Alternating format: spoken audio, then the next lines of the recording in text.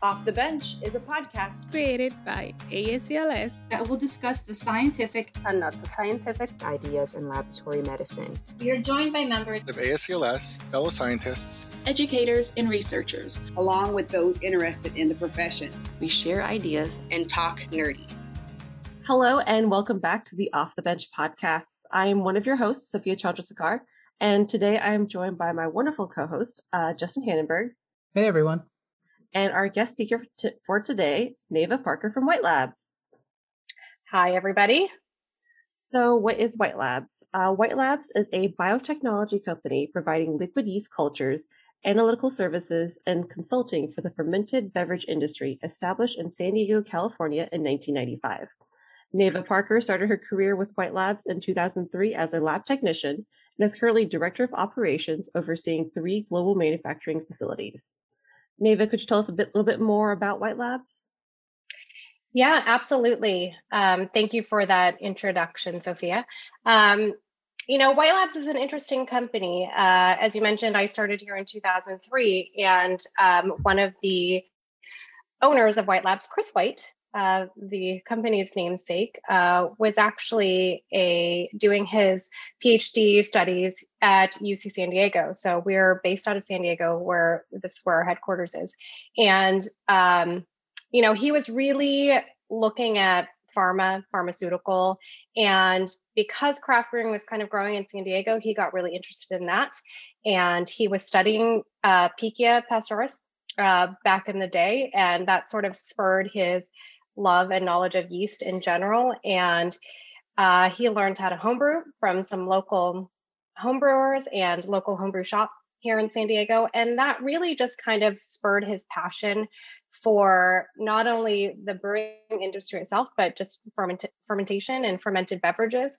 And that's why, over the years, we've really kind of stuck with that kind of mantra. We love the science. That's really important to us. But we're also in this industry, which is, more casual. There's really a different feel to it, and beer brewing in general is a very important art form for a lot of people. Brewers really do consider themselves, artists in a number of ways, creating recipes and new styles of beers and that sort of thing. So it's been an important mission for us over the decades to really put those two things together and, work with the science side as well as the art side and the kind of fun side. So it's kind of the best of both worlds. And I see that very clearly when looking at your beer listing right now of having the scientist series and the style series. So right. It seems from top to bottom that's very much where White Labs is combining the art and the science. Yes, absolutely. And it's kind of a different thing for us. I mean, there are certainly other yeast manufacturers out there that are doing similar things, working in the beer industry. But one of the big things we wanted to do was be able to showcase the yeast in a way that made sense to people. Because right now, we have a yeast collection of hundreds of different strains. And we talk about how those strains are different, genetically they're different, obviously, but, they produce different flavor and aroma characteristics in fermentation. Why does that matter to a brewer? And it was always just talk, yeah, it produces these flavor compounds, these aroma compounds, et cetera, et cetera. And we felt that it was important to be able to brew our own beer, serve our own beer so that the public could come in and actually taste and experience those things that we would always talk about. So when we started brewing beer, that was in 2012. Again, we wanted to just kind of keep with those science roots. So we named a lot of those core beers after important fermentation scientists. So with fermentation, as someone who knows nothing about home brewing, what's some terminology I should know? What are the basics, basically? There are a few things when you're starting that you should know, or things that you should be familiar with. One of them is wort. Wort is basically sugar water. So in any beer recipe, the base ingredient is malted barley. And brewers will take that malted barley, they'll steep it in specific temperature water in order to break down the complex carbohydrates in the malted barley and create fermentable sugars. So we're basically causing enzymatic reactions to break down the carbohydrates, and then we create, maltose, maltotriose, which is really the biggest thing that brewers yeast can consume, glucose, sometimes sucrose. I mean, they can consume simple sugars, but anything that's malt-based will be glucose, maltose, maltotriose. And that is essentially wort. So it's the beer before the yeast is added. And we like to use a saying around White Labs, beer without yeast would just be bittersweet. So it's basically just sugar water and maybe some hops for that bittering component. And then you add the yeast and it does all the magic. So wort is a big one.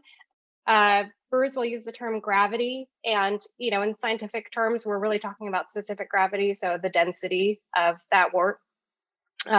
We need to know the sugar content. That's how we get calculations for alcohol and things like that. Fermentation itself is basically just yeast metabolism without oxygen. Yeast will need oxygen at the beginning of fermentation in order just to promote growth and metabolic activity. But after that, fermentation will take over. And in any fermentation, you're basically going to take those metabolites and create something, and CO2.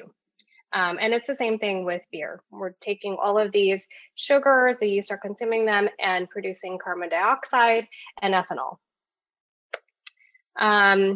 Pitching is another big one in our industry, and it sounds like a weird term. To pitch is to basically add yeast to your wort or whatever you're using as your base.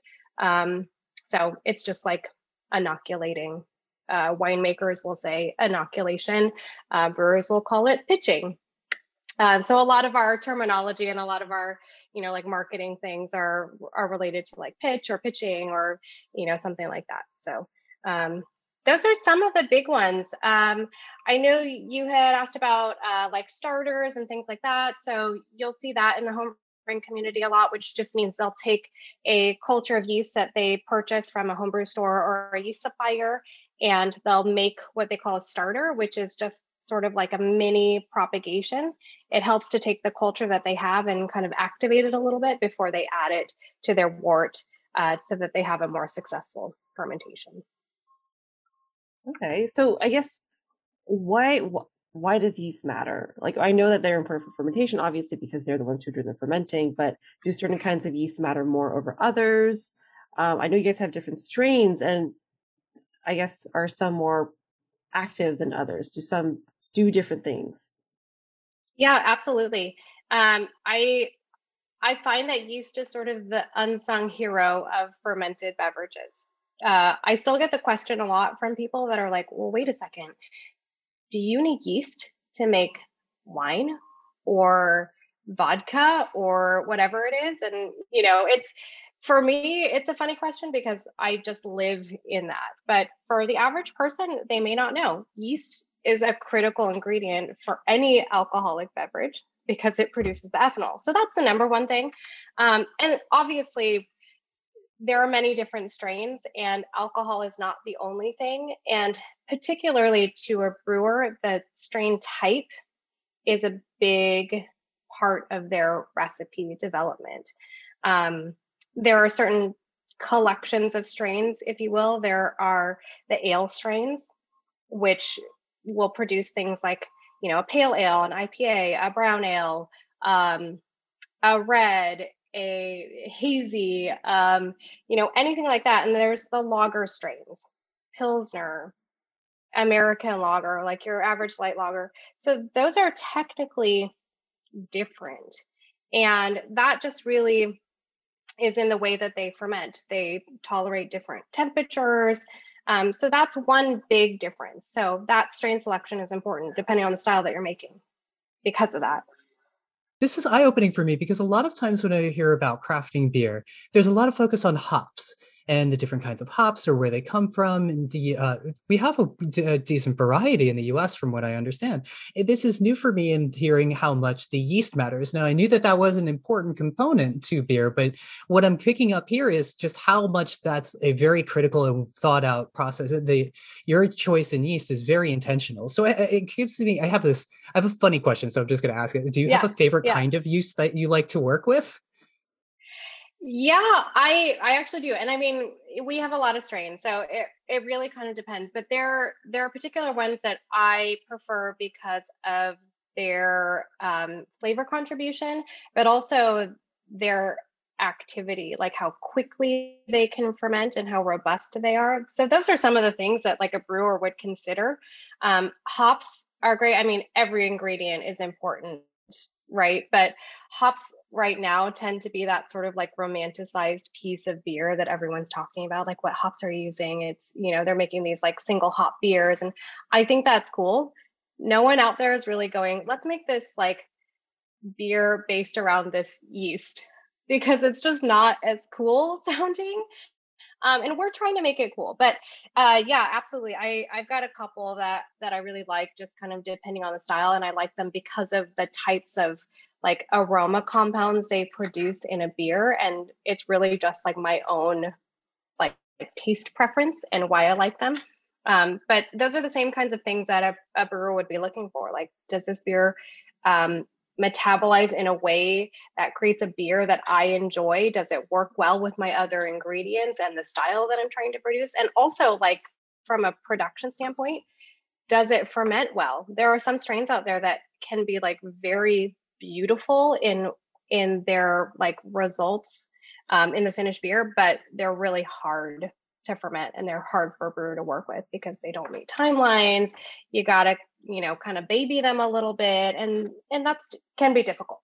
So there's a lot of different things. They're live, and I think that's one of the challenges. It's the only ingredient in beer that's alive when you introduce it. So you gotta kind of treat it nicely so that it does what you want it to do. That leads me into a couple other lab questions too, of because you are dealing with basically biological reagents and things that can, they are alive. You have to treat them well, and they can change over time. So I'm thinking some things of like quality control.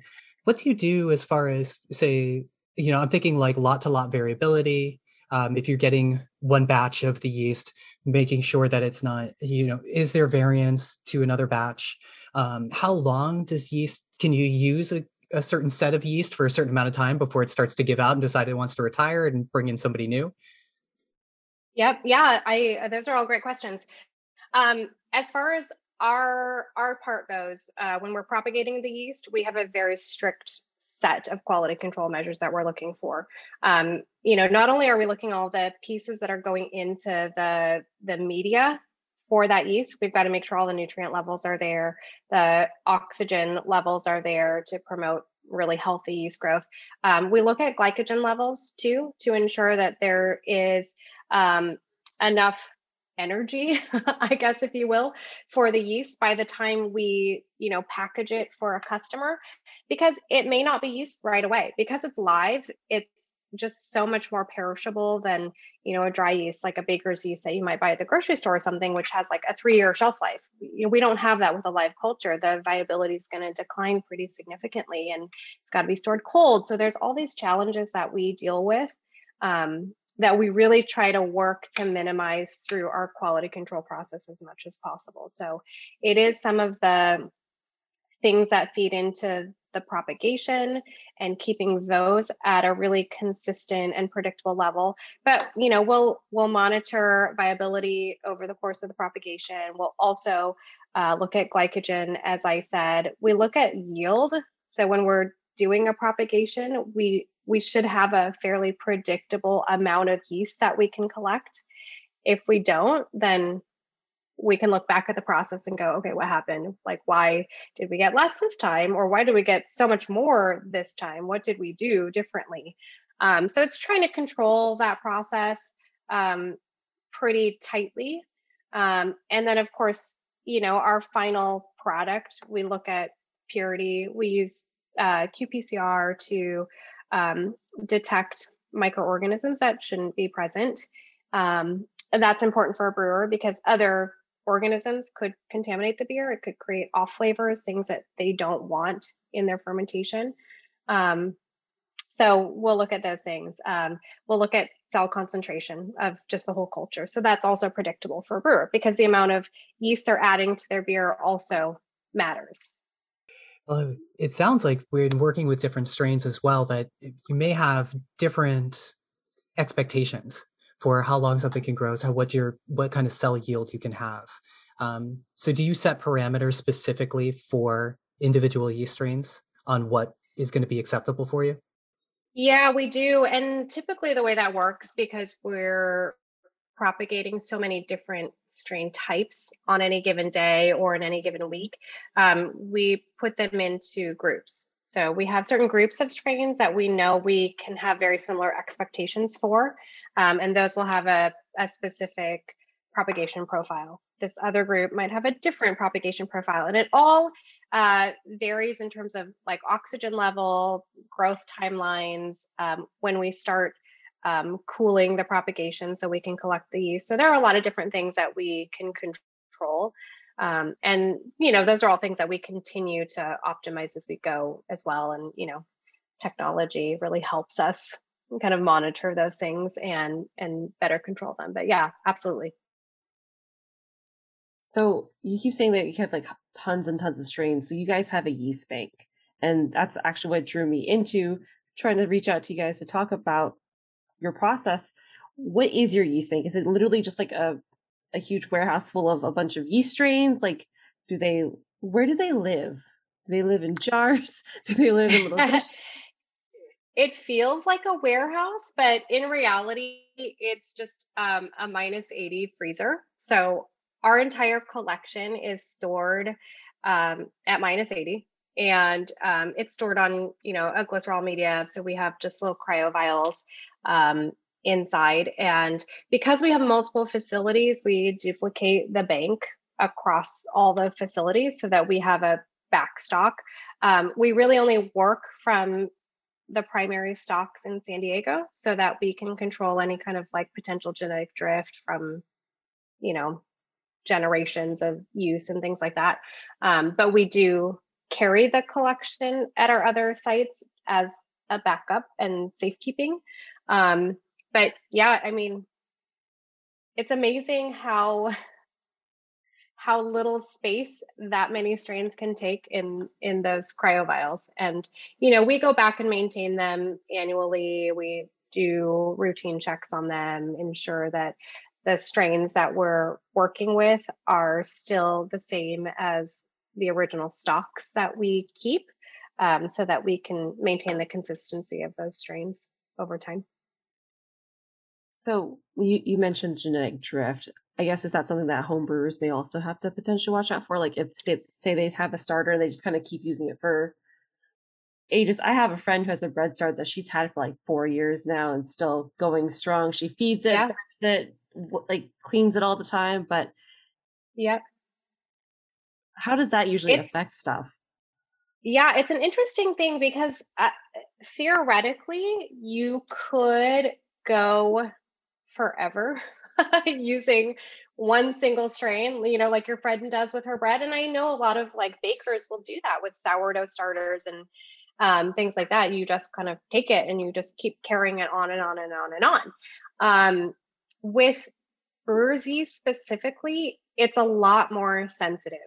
And one of the other terms I didn't mention earlier is generations. We call a generation anytime a yeast culture is fermenting. So, when we send a yeast out to a brewer, that's Gen 0. It hasn't like ever gone through fermentation before. So a brewer will use it the first time.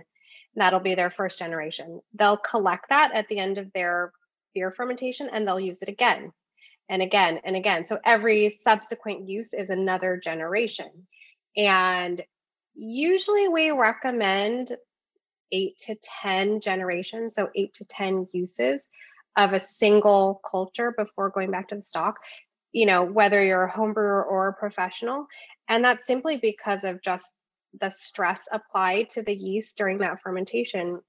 it can eventually cause some mutations, genetic drift. And it really depends on the conditions, the fermentation conditions. If it's optimal every time, you can probably go 100 generations and have no changes or very insignificant changes. I mean, something that you wouldn't be able to detect from like a sensory perspective. But most fermentation conditions aren't optimal, so you're always going to get that drift, and that's really what we're dealing with something like bread making. Because it's less stressful, there's not the alcohol, there's not some of these other stressors that are applied to the yeast in like a food fermentation. A lot of times you can use those for just so much longer than you can with beer. And with beer, because it's so like sensory driven, if you get any changes, it can really change the taste of the beer. And for like a production brewery that's making like a brand and it needs to be the same every time, that's really important. You can't have the yeast kind of changing up on you and doing something different all of a sudden. That actually makes some of my own personal experience with home brewing, not beer though, it makes a lot more sense. My husband, during COVID, or during the main first part of the pandemic, he was like, I'm going to make kombucha, and decided that he was going to make kombucha from like a bottle, like the SCOBY and everything. I want to say we went through probably 13 generations using the terminology, went at least 13 generations. We ended up calling them like the next Junior Prize, the next generation, like other like really cheesy names. And I think partway through, one time he added the tea and the tea was too hot and everything turned acidic. Like it tasted like vinegar. Like we were just drinking apple cider vinegar or like tea vinegar for the next 4 or 5. And he was like, I think my SCOBY died. I can't do it anymore. Yeah. And I think kombucha is even more challenging because it's mixed culture fermentation. So you're not just dealing with one organism, you're dealing with like a bunch of organisms, and they've all got to work together too. And so you throw that whole balance off and you've got something that's less drinkable than what you were expecting. So that's another level of challenge that you have to deal with. Good to know. Good to know. Now, I have not gotten involved into any kind of home brewing. I've thought about it. It's been interesting. It's just one where haven't had necessarily the process or the space to really be starting up that project. But now I'm taking interest because it sounds like this really fun cross between art and science, and then there's some play involved. And, I can think of thinking I might be pretty good at it with just having some level of scientific practice under my belt, to having some of those quality control measures down. But one of the things I'm interested in then too is we're talking some bit of the extra sensitivity in dealing with either kombucha or beer and some of these other kinds of solutions that require fermentation. What kind of instrumentation or what are your tools that you use in growing the yeast, in ensuring that there's not genetic drift? What are some of the tools that you're using in your everyday practice? It's kind of funny because we kind of joke about this a lot with yeast propagation. There hasn't been a lot of like technology or anything new happening in probably hundreds of years. Like it's very basic microbiology, and that's kind of the funny thing about it. You would think that there would be all these novel things, especially for us. I mean, I think at other companies doing research and different things, there's probably a lot more like high tech practices that are happening, but microbiology is microbiology. There hasn't been too many advances in microbiology over the years, and particularly in brewing science, there hasn't been a lot of advancements when it comes to the types of things that we've been doing. So, I would say we work a lot on that because we want to be really on that cutting edge of technology and what we can do with science. Right now, we do a lot of just selected media plating. That's a lot of what we've done for decades. In the last 2 years, we sort of shifted a lot of our quality control testing and contamination detection to PCR. And that's been a challenge in itself because we're working with so many different yeast strains. So how do you really do PCR unless you're doing exclusion? Like, we would need our whole genetic map for every strain to know whether something else is there or not. So we ended up partnering with another company that was doing just, rapid PCR and developing a specific sort of proprietary kit to help us do testing on our yeast through qPCR. And that has been just such a long journey because of all the validation testing we've been having to do and all the different strains and the sensitivity levels. So that's one big thing that I would say that we have moved on in the last 2 years is moving away from just standard microbiology to molecular. So we're looking at qPCR, and that's been great for us. And I would say we're not in full implementation of that yet because there's still little tweaks here and there that we have to do to make sure that it's easy for a tech to run across the board without having to really look at the data and interpret the data. So I think once we're really complete with that, that's going to be huge. And that's one of the biggest accomplishments I think we've made.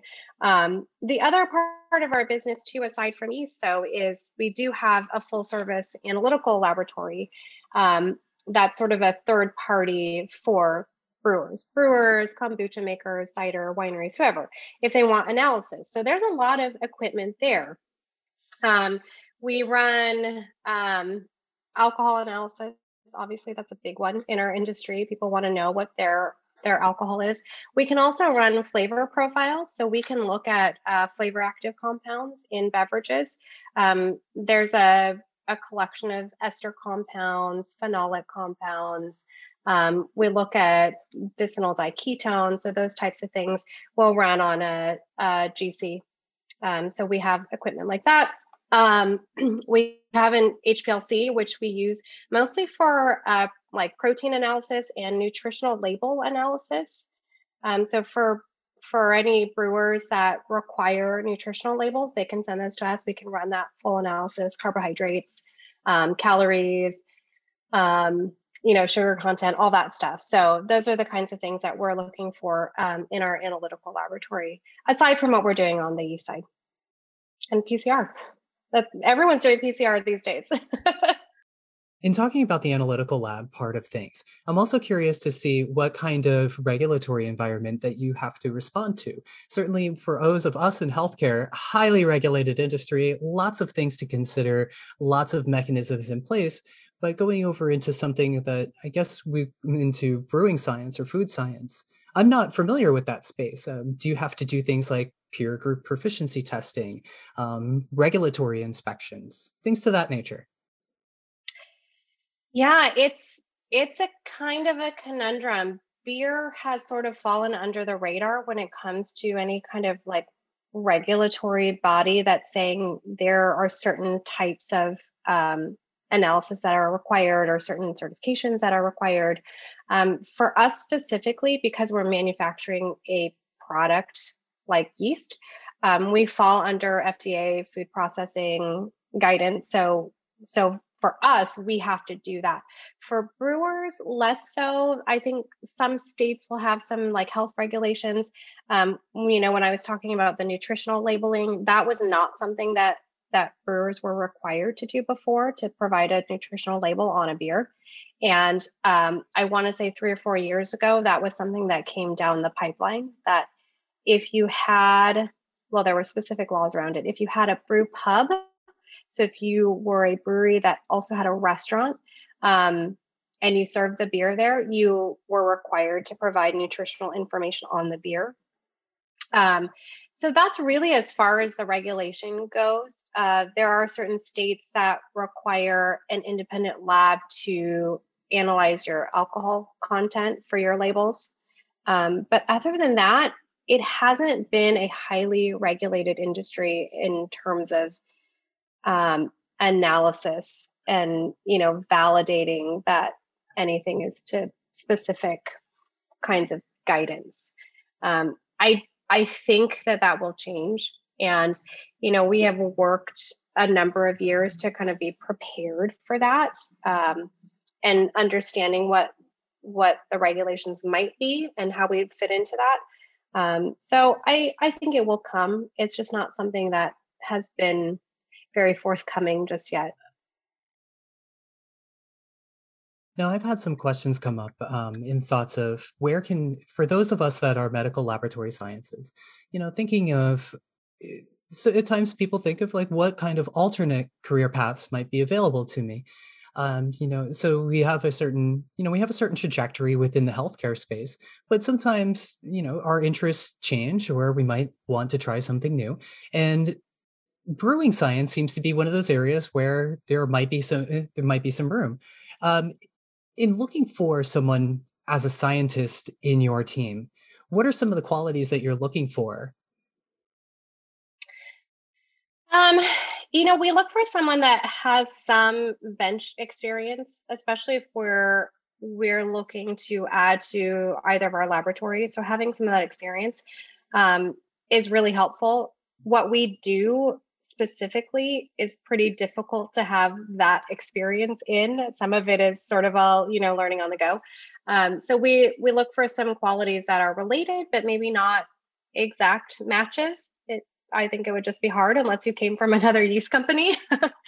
But having some analytical background, having some bench work experience is really, really helpful. And I would say that's true of not only us, but any brewing science program or any brewery that might be looking for, someone with a lab background to operate any of their laboratories. And I would say too, in my time with White Labs, having labs within a brewery, like a brewery that actually has their own lab, has grown significantly. When I first started, very few breweries had their own labs unless they were very big regional breweries like, Boston Beer, things like that. But now I think there's more emphasis on the need for someone in the sciences to run quality control programs and really have a good understanding of microbiology in general. And I think a microbiology background is hugely beneficial in our industry, as is, like chemistry. I mean, they all can apply. And really, if you're willing to learn, you can take the initiative, you don't mind kind of doing some grunt work for a while and just kind of learning what you need to do and figuring those things out. It's a really fun and it's a fun industry, and I think you get a lot out of it because it's just a great community to work in. It does sound like a lot of fun and a creative area as well with that, especially talking about the combinations and different kinds of yeast and things to consider on what to make for a tasty brew. Which leads me to the other question on potential perks here. Do you get to taste your final product? Is that part of your quality control? Is a taste test? We do. We have a weekly sensory panel, so we've got to make sure all the beer that we're producing tastes good and meets all of our specifications. So yeah, there is a weekly sensory. Every now and again too, we'll get customers who drop off samples that need a sensory evaluation. So we'll sit down with the panel and kind of walk through those as well. So we've tasted some interesting things over the years, that's for sure. Interesting is the operative word. I was sitting with that. Interesting. That could go in either direction. Some things that are really good or some things that stick out for other reasons. Yes, I'll leave you with that. Okay. What's the most interesting thing you have experienced during these sensory panels? One year I was judging for the Great American Beer Festival, actually, and everything is anonymous. So they pour you the beers, and I mean, they're pretty serious sessions. You sit around, and I mean, these are real things that we do. We're judging beer. It's very professional. But they have people who bring you the beers, and stewards, they're called, and they set them in front of you. You have like a whole row of beers, and they're all numbered, and you write your judging notes and you score them and you do your things. And one time I had a beer come and it was blue, like completely blue. And I was like, what is this beer? Why is it this color? What is in it? You kind of read the, special ingredients. It's like blah, blah, blah, blah, blah, blah, lavender. And I swear to God, I wanted to like it. It like looked so pretty, but it tasted like soap to me. It was like, it tastes like soap.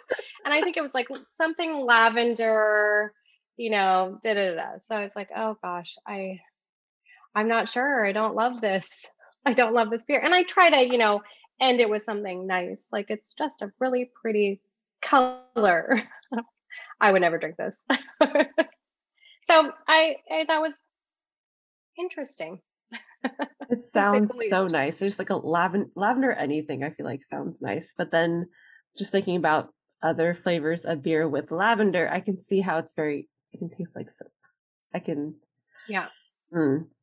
I mean, it was blue, completely blue.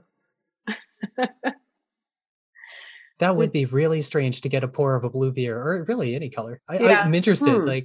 I definitely want to experience that one day, but maybe not as tasting as soap. But yeah. Hopefully not. Hopefully not. So speaking of interesting things, one question I want to ask was, what is your favorite fermented food and what is your favorite fermented drink? And this is a question I kind of want to go all around. So Justin, I want your opinion as well. All right. Shall I start? My favorite fermented food has to be some sort of pickled thing, whatever that may be. Kimchi. I love kimchi. I would eat that all day. I used to eat kimchi like when I was like 4 or 5, just straight out of the jar with my grandpa. Like I still remember that. I love kimchi. So I think that would have to be it. On the food side, my favorite fermented drink. I mean, there's so many. Right now, I'm really into hard kombucha. So that's sort of a new thing for me. I mean, it's been around for some time, but I just like hard kombucha. It's light. If you get a good one, I think it's just light. It's somewhat flavorful. It's a little bit more flavorful than like a seltzer or something. It just doesn't seem as filling as beer sometimes. So I like hard kombucha. I was going to mention kimchi as well. I am also one to eat it right from the jar.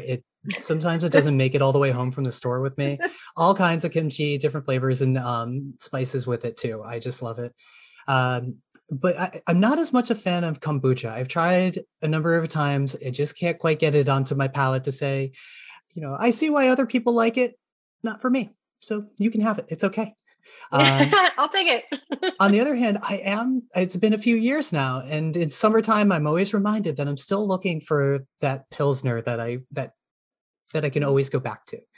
I found a couple that are close, but I'm just looking for that right one that's light, crisp, and refreshing, and just, perfect for summertime. I think for me, I mean, kimchi is it's always top tier, in my opinion, for fermented foods. But this might be slightly controversial. I really like Vegemite. Like, I love Vegemite on toast. I don't know what that is. So wait, what is Vegemite? So Vegemite is, according to Google, because I had to look it up because I was like, I'm pretty sure this is fermented if I remember. It is, it's a food spread made from leftover brewer's yeast extract. I'm going to technically count that as fermented because it's the leftover parts of it's the actual yeast, yeah. Yeah, the actual yeast. I don't know why it reminds me of a flavor in some Chinese food. I cannot place it for the life of me, but I adore it. I will spread Vegemite, like a thin layer of Vegemite. I'll make excuses to like put Vegemite on like toast or something. I'm really weird. That is controversial. Quite. If you ever try it, Justin, put a very, very thin layer on bread, very thin, like where you can still see the bread underneath, kind of like scrape it across. It's very salty, and have it with a bit of butter. It's really good. If I find it somewhere and it's on a menu, I'll give it a try. I don't know if I'm going to go down to Koreatown and try to find it. Yeah, it's found. I found in mine at Harris Teeter. I've had my jar. I don't know if this is actually good or not. I've had it for a couple years and it's still good. Like it is just yeast extract. That's it. It is thick. It is a paste. It's usually not on food. I would say I haven't found it on a restaurant menu anywhere, but it's interesting. I'm going to go look this up. Okay. Veggie. I feel like it's one of those things that you either love or hate. So yeah. So a very we'll see divisive, which side of this. Yeah. We'll see which side of the fence it sits on. I'm thinking it might go over towards the sriracha side. We'll find out. Oh, are you for sriracha? Against sriracha? Another one like kombucha, where, you know what? If you like it, I get it, but it's not for me. So you can have it. That's fair. I will take all the kombucha from you because that's actually my favorite. You can have all the kombucha and sriracha you like. It's okay. I'll just keep looking for that perfect Pilsner. Do you have a Pilsner with White Labs? We do, yeah. It's really good, actually. You might have to come down to San Diego and try it. Where in San Diego are you? Miramar, the Miramar area. Used to work down there, yeah. Yeah. Come down. We're open Tuesday through Sunday. Okay. And then I know you guys also have one on the East Coast because I saw in Asheville. And we do. I think it's also a restaurant, if I remember. It's like a restaurant yeah. It's a restaurant and production facility. So we duplicated, kind of our manufacturing from San Diego to Asheville. And then we added on this restaurant component, and they actually do wood-fired pizzas, and all the pizza dough is fermented with our yeast as well. It's really good. Ooh, double fermentation. It's really good. And we have lactobacillus brined French fries. I mean, there's all kinds of things. It's so yummy. So you also have a sciencey menu at the restaurant. Yes. Oh, it's all about the science. That's amazing. That's like all of our nerdy dreams come true. I feel like a restaurant is all about the science. I think North Carolina chapter has to have a meeting there. I want one so bad. The problem is our state is long and skinny. So then the place everyone meets is in the middle, which is the triangle. And no offense to the triangles that live here, there's not much going. Like there's some breweries here compared to Asheville, which is like, you could walk down a street and you've hit 5 on one street, on just one side of one street. It does not compare. Asheville's a little intense. If you ever want to go to Asheville and have a meeting at White Labs, we have event space as well, and we can do tour and a little fermented pairing. Okay. I mean, you should think about it. It would be fun. So just as a reminder too, something like a brewery tour could be used for continuing education credits, as long as you set up the objectives in what you'll have for the session and what you're looking to get out of the tour, and that's then done within the hour. You can have that PACE approved for credits. And a number of states have done this. Thank you to Colorado for starting the trend of having this as a way for state chapters to getting together. So definitely something to consider as well. Good point. Very good point. Thank you so much, Justin, because I forgot about that. Is there anything that you're really excited about for this upcoming year? Any new projects on the horizon? Oh my gosh, yes, so many things. Yes. So we will be soon entering into a project with a laboratory in Belgium to look at some natural hybrid yeasts and how those might play into, a brewing market. So we're going to look at a few different ones and see what we like. So that should be fun. They're natural hybrids, so they're technically not GMO, and should be interesting to see some traditional brewing strains and then some non-traditional brewing strains. And we'll kind of work with our R&D team to see what we think of them and get those also into our brewery and put some of that stuff on the tasting room so that people can try it out and see if they like it.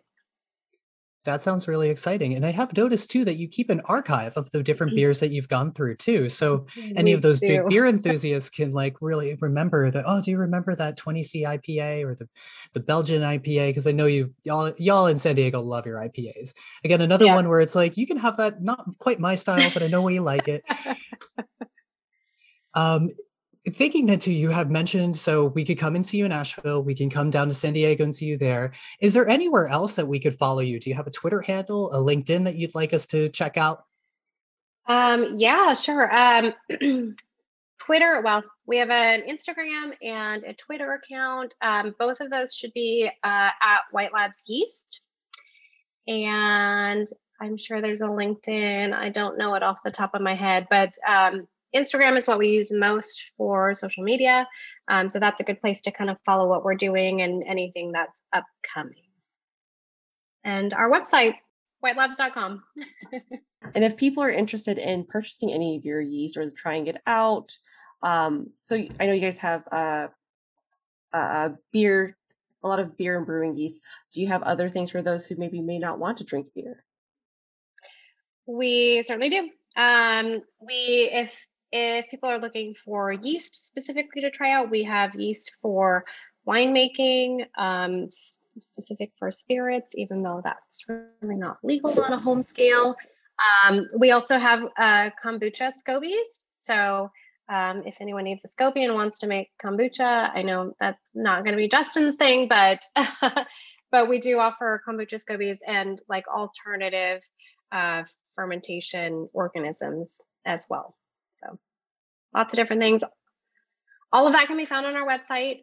If anyone wants to order direct, they can do that too. There's an e-commerce site that's linked directly from our website, and there's also a lot of information there. So if you just want to browse it and get more information on the different strains or what we do, or, you know, there's some white papers on there, there's blogs. So all things White Labs, whitelabs.com. Thank you so much, Neva. So happy to be able to talk to you, and really just opening up all this stuff and information that I know I personally never knew about and I find so fascinating. Yeah, I feel like a whole world of microbiology has been opened up to me now. He's going to start homebrewing. Yeah, who knew? It's a very unique place to be at as a scientist, and you know, it's been really a fun experience for me and kind of a growth journey, but also just kind of for me, you know, personally, just really opened my world to what else is out there in the sciences besides, you know, just the normal traditional paths. So it's been a fun experience for sure. Thank you, Neva, so much for joining us today. And again, if you guys want to reach out to White Labs, follow all their socials, contact them on Instagram. All right. As a reminder, you can find Off the Bench podcast at the ASCLS.org website or anywhere else that you choose to find your podcast. Come support our show, share it with others, and follow us you can follow me on Twitter at Flying Lab Rat. And you can follow me on Twitter at warbler.works. Well, Warbler_works. I don't remember my Twitter handle. Still haven't made Galena hers. We're going to work on that. We'll get her in here for next time, but thanks so much for joining us. Catch y'all next time.